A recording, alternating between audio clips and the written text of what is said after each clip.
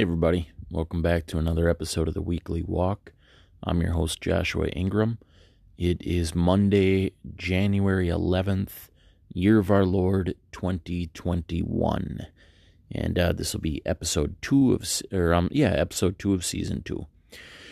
So, the past week here, not a really great week for me. Just kind of spiritually blasé, I guess. It's just status quo.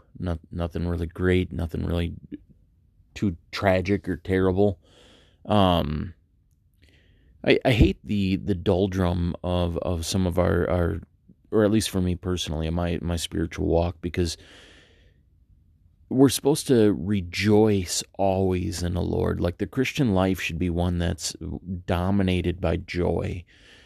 We have so much to be thankful for and grateful for, and really that's the key is thankfulness and gratefulness. But because I so often give attention to the flesh, I live a lot of my life in discontentment, not just wishing you had a different lot in life, but just full of regrets over personal sins because of the struggle with sin. So instead of having this, and I mentioned before, like, I'm a pretty emotionally stable person, so I don't have a really extreme lows and extreme highs. I'm really just kind of middle of the road. And so on the one hand, while we are supposed to have this great joy in the Lord, my persistent sin and struggles with sin and giving into the flesh tempers that, and I find myself in a state of not necessarily gloom, but just blasé is the right word. I don't know what another word for that is. Just kind of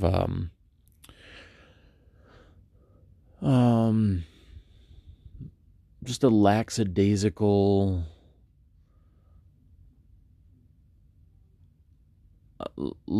What is the word for it? Not lethargy, or is it lethargy? I don't know how to pronounce that word. Lethargic.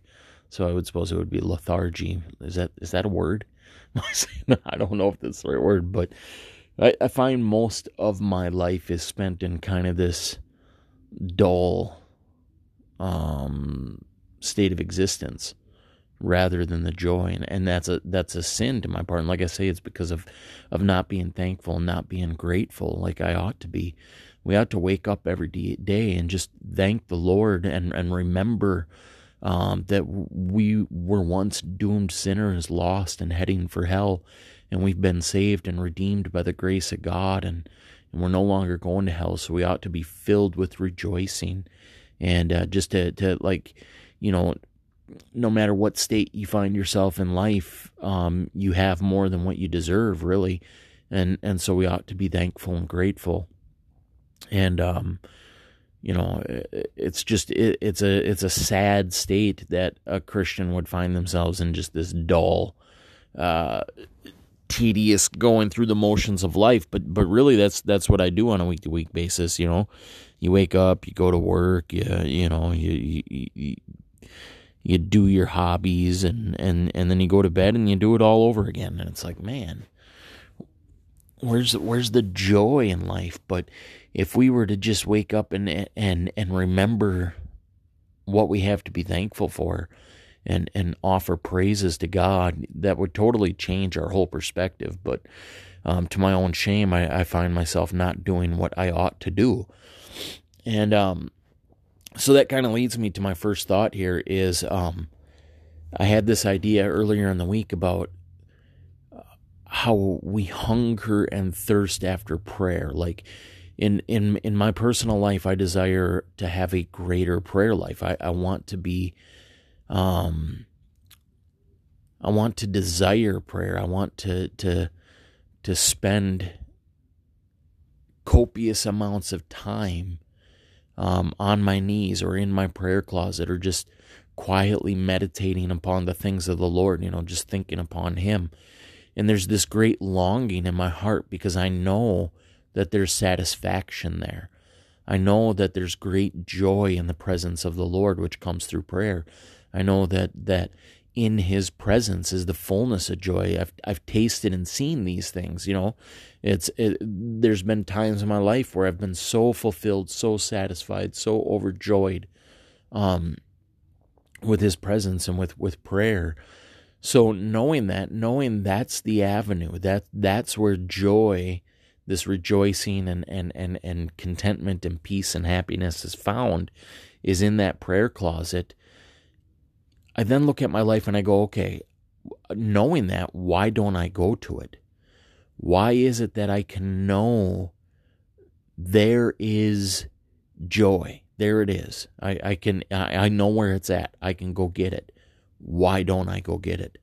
Why do I find myself so often resistant to go into prayer, resistant to seeking that joy, seeking the Lord?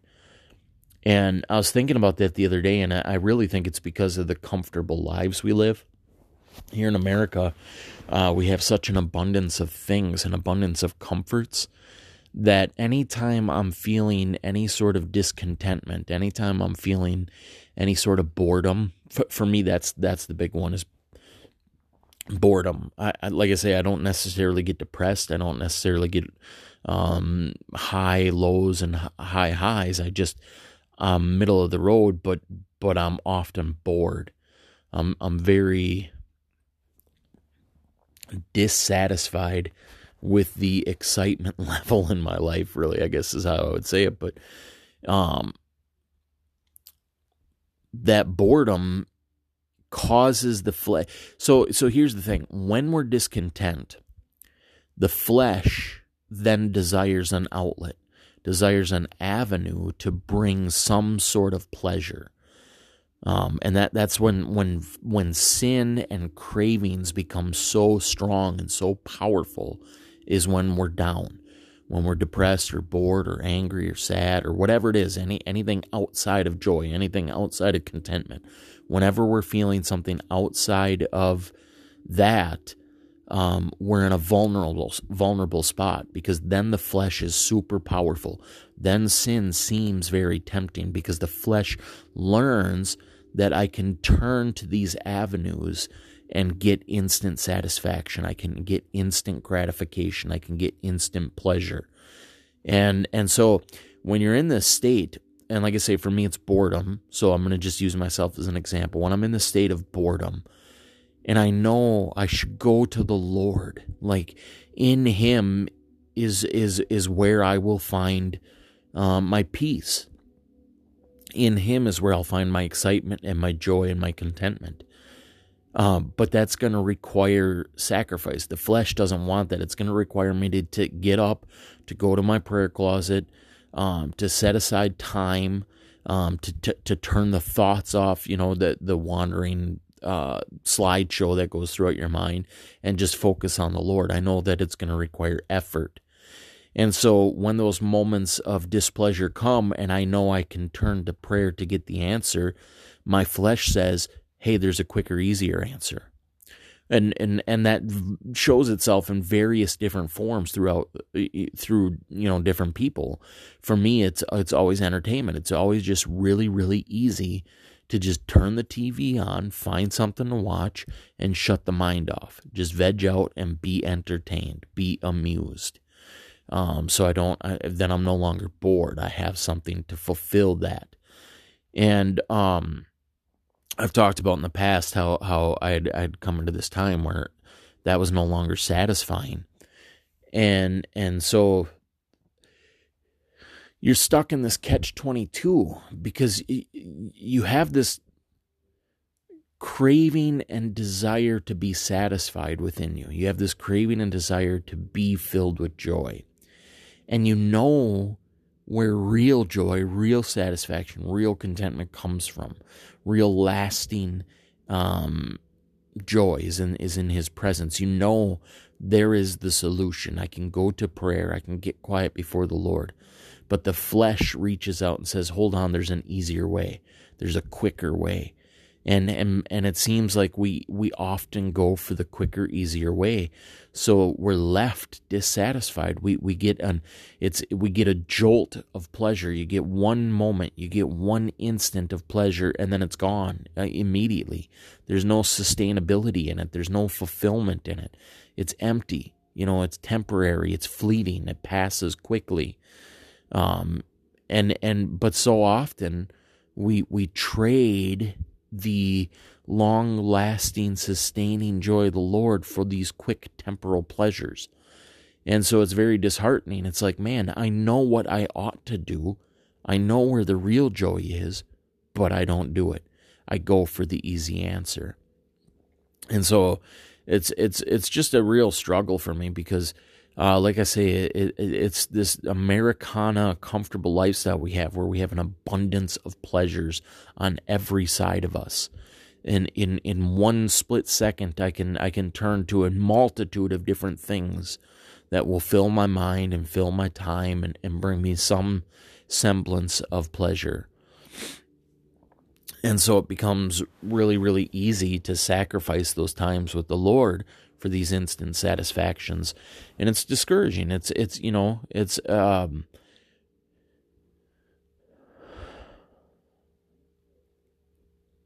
I don't know what the answer is. Like, how is it just self-control and temperance? Is it just obedience to say no? That's what it is. It's a denying self. It's a sacrificing self, denying the flesh. The flesh wants these quick answers. It's saying no to it. And going to the long-term solution, the prayer closet. And like I say, it's sad that you can know that that's where it's at, that that's where the answer's at, and yet not go to it. I tried to use an analogy to describe it to my brothers. I said, it's like if you're sitting in your chair and you're starving to death. You haven't eaten in so long.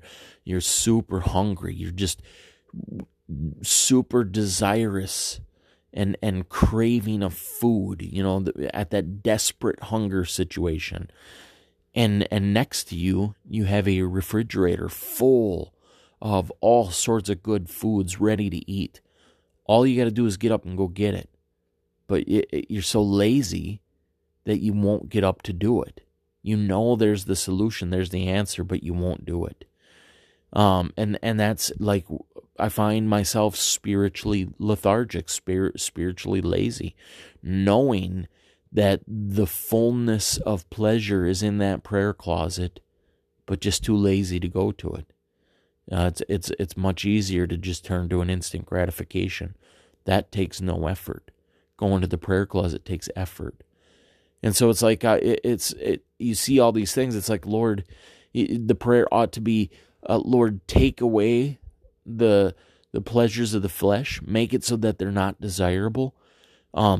Grant me the motive and energy and desire to go to prayer, and cause me to hunger and thirst for that prayer.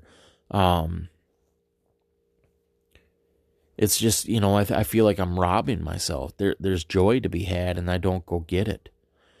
And so I was thinking about that earlier this week, just like this lack of prayer life, even though that that's the solution. It's such a foolish thing. It doesn't make sense, but yet it happens because of this spiritual laziness. So anyways, that was something I was thinking about earlier this week. And then I had another thing that kind of happened. It was a real brief moment, and it was real small. Small in like strength. And what I mean by this is I experienced this kind of out of nowhere moment of God's love. And it was just a sliver of it. I just got a taste of it, and it was just for a second. But it was so unexpected and so out of the blue that it kind of took me. I was like, wow. And so I was just kind of relaxing. I was reading a book, and like I say, it sprung out of nowhere. I don't think I was thinking anything about the love of God. It wasn't something that had occurred to me. I don't remember what I was reading in the book. I don't think it had anything to do with this particular topic. But so I was just there in that moment, and all of a sudden I just got this I don't know how to explain it. Like you just get drenched, like soaked in the love of God. All of a sudden you just sense and feel how much He loves us, and the power of His love. And it comes over you, and it rejoices your heart, and it brings tears to your eyes. And for me in this moment, it was just, like I say, it was a split second. It happened, and then it was gone. But it was enough to cause me to tear up and to think about the love of God. And it's something that's been on my heart quite a bit over the last few years. Like I've been saved now for 19 years, going on 20. It'll be 20 years in April. And for the vast majority of that, I loved the Lord with all my mind. Like I was so enraptured by His word and taken by the wisdom of God, and I would just get so overwhelmed when He would reveal something in His word. It would bring so much joy. I loved learning about God. I loved experiencing Him with my mind, like thinking about the things of God, seeing the revealed wisdom of God in the Holy Scriptures, and having His Spirit open those Scriptures up and explain them to my heart. Like it was just, that was just the most amazing part of my Christian walk. And it was that way for a long time. It still is that way, but I started to realize a couple years ago, I started thinking about that. Jesus said to love the Lord your God with all your heart, with all your mind, with all your soul, and with all your strength. And so I started thinking, I've loved the Lord with all my mind, I think. I've and even that, we fail even in our best efforts, like because there's times where you're not thinking about the Lord. You're wasting your thought life on other things, so you're not loving Him with all your mind. But I realized how much I lacked in loving the Lord with all my heart.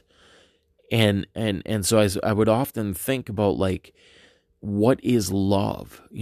Have I really felt?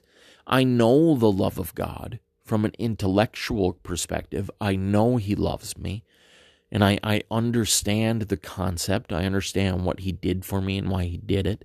He did it out of love, and I understand that, before we were born, He loved us and chose us. And so I understand those things from an intellectual perspective, but I don't know if I always feel those things. And when I do feel them, I don't feel them on the depth that other people seem to do. I think about, like, some of the great preachers I've heard that weep while they're preaching. And it's like, because they've experienced that love of God. And so it's often grieved me. Like, I don't know if, because of my disposition, because I'm not really an emotional person, I sat and thought, like, do I even know what love is? Like, outside of the academic, intellectual understanding of love, do I have an experiential knowledge of love? Do I know what love really is in a feeling sense? Do I feel love? And so I've thought about this for years, and it often grieves me. Like, I want to know in an experiential way the love of God. I don't want to just know about it intellectually. I want to feel it. I want to feel His love for me. I want to be able to respond, because I feel like that is how then you would respond in love. He first has to shower you with that feeling of love. I have the intellectual knowledge of it, so I'm able to return it intellectually, but I want to experience it emotionally and return it emotionally, if that makes sense. And so, like, that little moment of God's love that I had, just feeling that presence come over me, that's what I'm looking for. And it's something that's lacking, it's and then I suppose you think about like love the Lord with all your heart, with all your mind, with all your soul. That's I don't know what that looks like, and with all your strength. I don't know what that looks like either. It's my most of my spiritual walk has been based on the intellectual aspect of it. And that's not to say that it's not experientially real, that I'm missing out. It is, but the depth of my emotional connection is shallow, because I don't know, I haven't experienced, like I don't know if it's nature or what it is, but that prevents emotional depth. And I don't know, I feel like I'm just kind of rambling, but I'm trying to explain that the bottom line is I want to experience the love of God, so that I can then love him as he loves me. Because I know I lack in love. I lack in love for God and for others. I'm not an empathetic person. I'm not I just don't have it in me, and perhaps that's because I haven't experienced it. Because how do we reflect back what we haven't gotten? Like, we give back what we get. I do teaching videos, and I speak about the things that I've learned of God because I've learned them, because it's been given to me. It goes out. So in order to give love, we have to receive love. And in order to fully receive love, it can't just be an intellectual acknowledgement of it. It has to be an experiential, emotional connection. And so I desire that greatly. I feel like it's a major part of my Christian walk that's lacking. And I think it affects everything I do. It affects the lack of empathy and love that I have for others. It affects just my demeanor, my disposition, my compassion, my understanding. It affects everything. And so, like I say, for the last few years, I've been desiring to know the love of God, so that I can return to him and to others that same love, if that makes sense. And every once in a while I get a little taste of it. And just here recently, it just happened again the other day. And it's an amazing, beautiful thing, and I want it, and I desire it, and I know the Lord says, ask and you will receive, so I know he will give it in his timing. So anyways, I guess that would lead me to the third thought that I had this week, which was just, and I'm sure everybody again is thinking about it, something that's come up often in these podcasts. We're living in very perilous times in this country, with the political atmosphere, with the way the media portrays everything. It's just a chaotic atmosphere. It's like we're just on the verge of bursting, and how does a Christian respond to that? What are we supposed to do about it? Here recently, I've just kind of come back to the idea of just focusing on the kingdom of God, letting the secular world worry about the secular world. It's shouldn't be too much of our concern. We should be aware, I guess, but not caring, in a sense that we're not anxious, we're not worried, we're not unsettled. We trust God to be sovereign over the nations and over the political atmosphere. So, but it's very sad. I get sad because there's so much deception going on, and there's so many people bought into it. And that's very discouraging. It's like, man, this world is I don't, how do you even explain the time that we're living in? How do you even explain this current situation in America? Like, what are we looking at here? We've got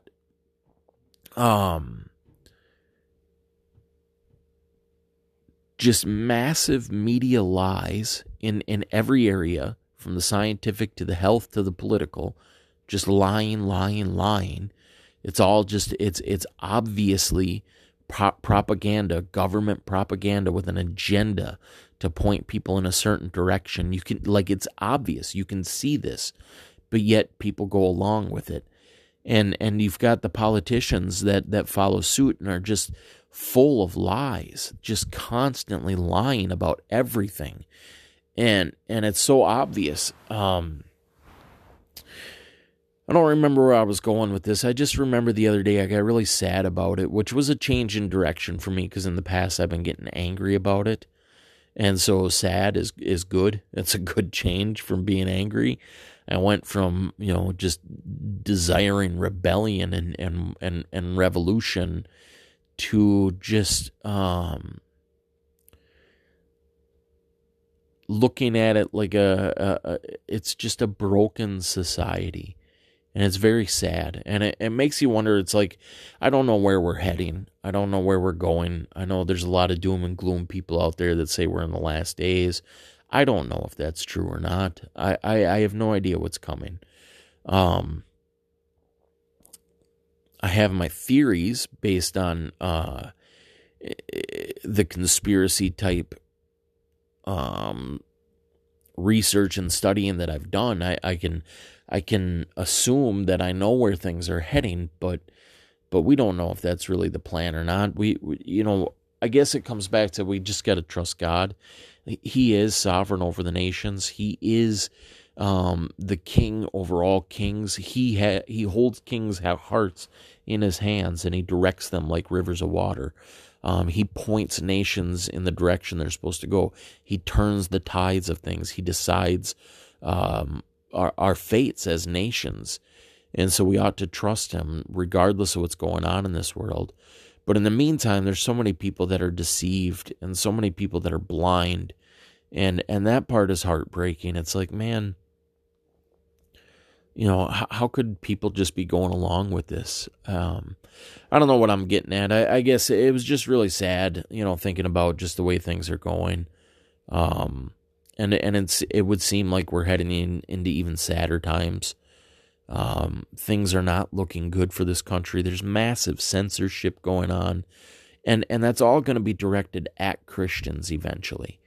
It's we are the enemy. They want to silence our voice. They want to silence the message of Jesus Christ. They want to silence the gospel. And so the path we're on is one that leads to persecution of Christians. How far down that path we are, I don't know. I can't tell. But we're on that path.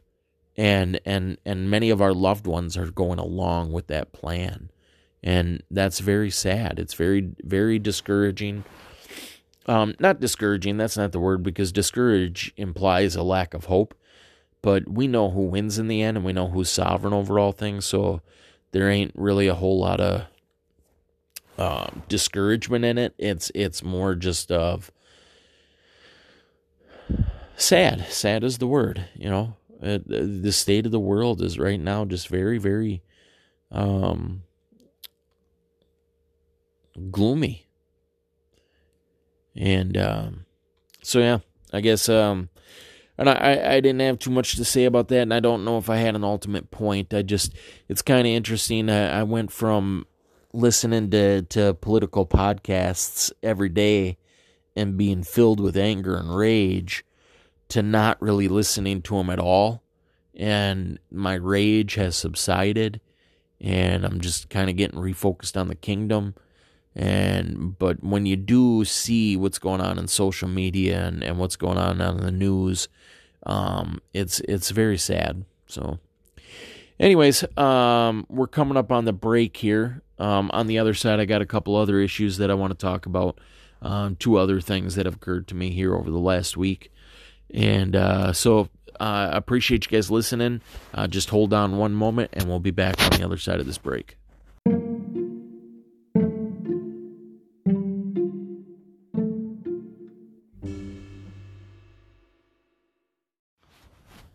Hey, welcome back to the Weekly Walk. I'm your host, Joshua Ingram. You're listening to Season 2, Episode 2, and I was just talking about how sad the political atmosphere is in America. Not just the political atmosphere, but the entire culture. Everything is just very divided and angry. And from a biblical Christian perspective, who has awareness and discernment, it's so obvious to see that it's all based on deceptions. This is all being stirred up by a lying media and lying politicians, and it's very sad to see so many people falling for it, and not just falling, because it's not just that they're falling for it. It's that the fact that so many people are falling for it is affecting our entire nation. People buying into the propaganda is going to affect my life, my personal life, and my family's life. Policies are going to be set, directions are going to be determined because of these lies. And it's hard to, because as a Christian, we know that God is in control. We need to be okay and just trust that He knows what He's doing. But then you see that the whole thing is that, like, the direction we're heading in is based on deception, and that's a hard thing to just be okay with. But we trust the Lord, and so ultimately it just comes back to that. We have to worry about the kingdom. We preach the gospel. We fight sin. We live for holiness, and let the Lord do the rest. It's whatever will be. If we come into hard times, so be it. It's just our lot is already determined by God. So, anyways, I had another thought here just a day or two ago. This is something that I think about quite often. I was thinking about the idea of the Antichrist. Because anybody who knows me knows that I believe that Roman Catholicism is the Antichrist. The Bible doesn't call any specific person an Antichrist. The Bible says that Antichrist is a spirit and that there's many Antichrists. Although I think that section does imply that there is an ultimate Antichrist. But whether or not that's an individual or a system is up for debate. No individual is referred to as the Antichrist. There are several. When you look into end times eschatology, it can get quite tricky. There's several characters that are mentioned in symbology, and like there's the little horn from the book of Daniel. There's the man of sin from the book of Thessalonians. There's the Antichrist spirit, which is mentioned in 1 John. Sorry about that. There's the beast. There's two beasts mentioned in the book of Revelation. There's the woman who rides the beast. There's the false prophet. So there's all these different symbolic incarnations of evil when talking about the end times. And so it's like, can we incorporate all of them into one being called the Antichrist, which is typically what you would see with Americana eschatology, the Left Behind pre-trib type eschatology. It's all geared under one umbrella, one man that'll be a political ruler that takes over a united world, and he'll be the Antichrist. But if you look back throughout church history, a lot of the early church fathers, from the Protestant faith, believed that the Antichrist was the Roman Catholic system headed by the Pope. So in a sense, you could say the Pope is the Antichrist in the sense that he is the head of this Antichrist system. And so people like John Calvin, Martin Luther, Jonathan Edwards, Charles Spurgeon, all these guys from the olden days believed that Pope was Antichrist. And I tend to agree with them. When you look at the description of the man of sin in the book of Thessalonians, when you look at the description of the little horn in the book of Daniel, and then you learn the history of Roman Catholicism, it seems pretty obvious. And I would say that the woman who rides the beast in the book of Revelation is also Roman Catholicism. So can we call the little horn the man of sin and the woman who rides the beast the Antichrist? If that's the title you want to apply to it, that's fine. I would just say that it's a system, not a person, although it's headed by a person. And then, but the idea I was having again this week, and like I say, it's an idea I've thought about several times, is Jesus said that many would come in his name. Many would come, proclaiming to be Christ.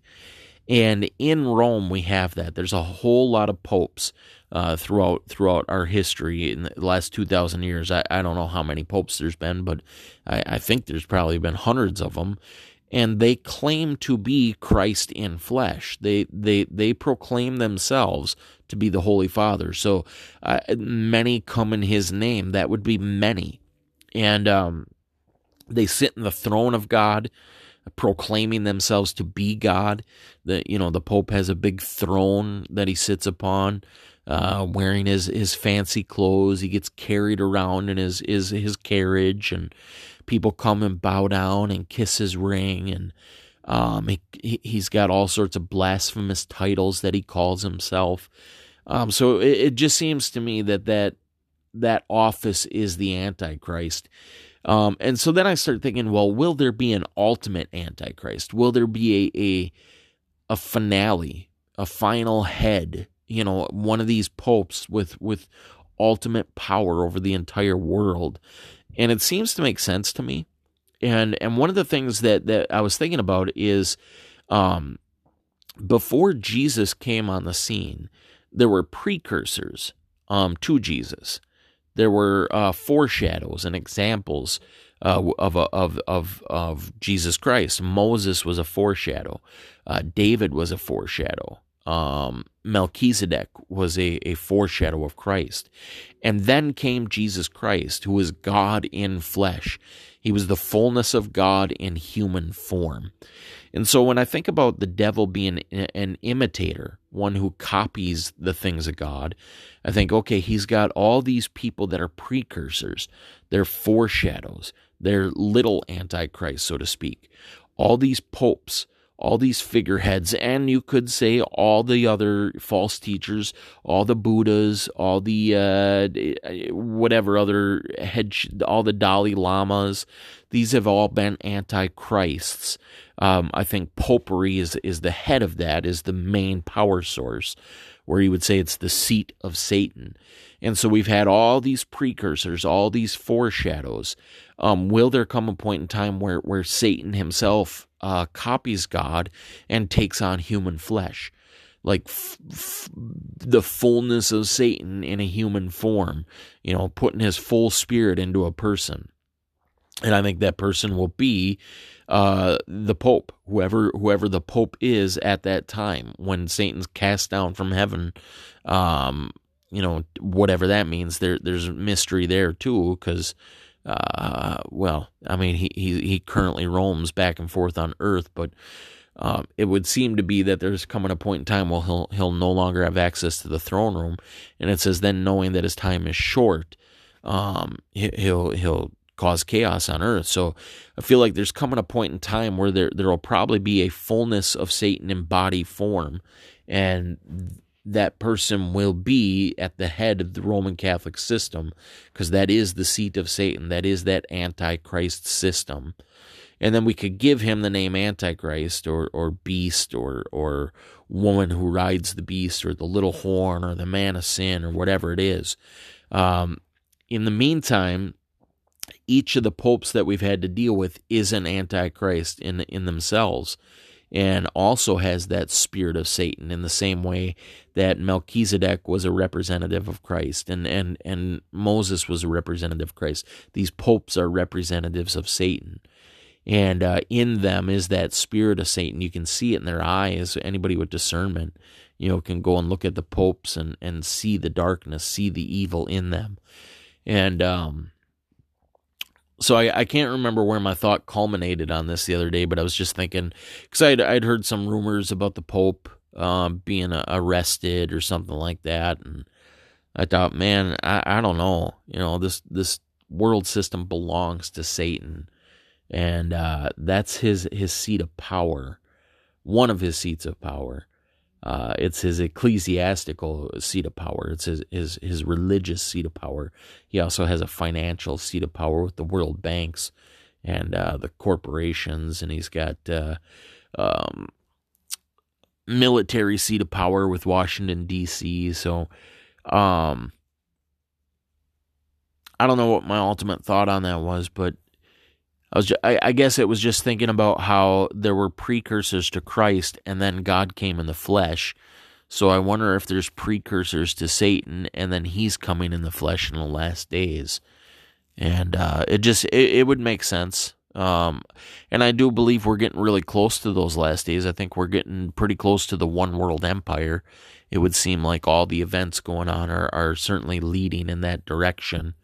And things seem to be speeding up. Whether or not the Lord delays it, I don't know. But I don't know. It's just, like I say, crazy times we're living in, and interesting things to think about. So, anyways, the last thing I'm going to talk about here before I let you go is a topic that, again, is often on my mind and something I've talked about numerous times here on this podcast.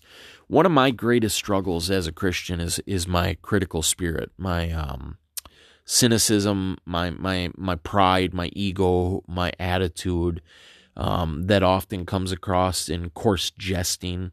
I mask it in humor, and but it's really just a brother used the word alienating. I tend to alienate people through this cynicism and criticism. And I've mentioned on several podcasts, it's because the reason it comes up so often is because this is probably my biggest struggle that I have. One of two biggest struggles that I have is with this prideful ego, wanting people to submit to me, wanting people to bend themselves to my desires. People ought to do what I want to do and like what I want to like. And so it's like this sickening ego that's in me that is one of my biggest problems. And so recently I've been trying to make an effort to be more humble and kind in my attitude and my language, especially with my small group of friends. I'm trying to submit myself to them and care about the things they care about, and not be critical, not tear down their ideas or their likes and dislikes, but to just to accept them, to acknowledge them, and to submit myself to them and to appreciate them. And so I'm trying to do that, and I'm also trying to soften my language. I'm trying to like I say, a lot of this comes across in joking. Like in my small group of friends, a lot of our humor is picking on each other, calling each other names or just, whatever. And because it's done in humor, because it's done as a jest, it's often just brushed under the table. It's there's no real offense taken to it. It's just a joke, but it's grievous. And it's like, Christians shouldn't be talking like this. We ought to have clean, wholesome language. We ought to have pure language. And so I've been trying here recently to just soften my tongue, to not speak harsh, critical words to my brothers and sisters, but to accept them and to love them and to speak good things. Because when we're together as a body, we desire spiritual atmosphere. We desire to have the presence of God with us. It's, our fellowship has often turned to just joking around instead of spiritual activities. And then it's like, are we any different than the world? Isn't, and yeah, we're not cussing and swearing and drinking and smoking, but other than that, the world would be pretty comfortable with us because we're just sitting around telling jokes, playing games. Where's the spiritual benefit in this? Where's the wholesomeness in there? Where's the holiness?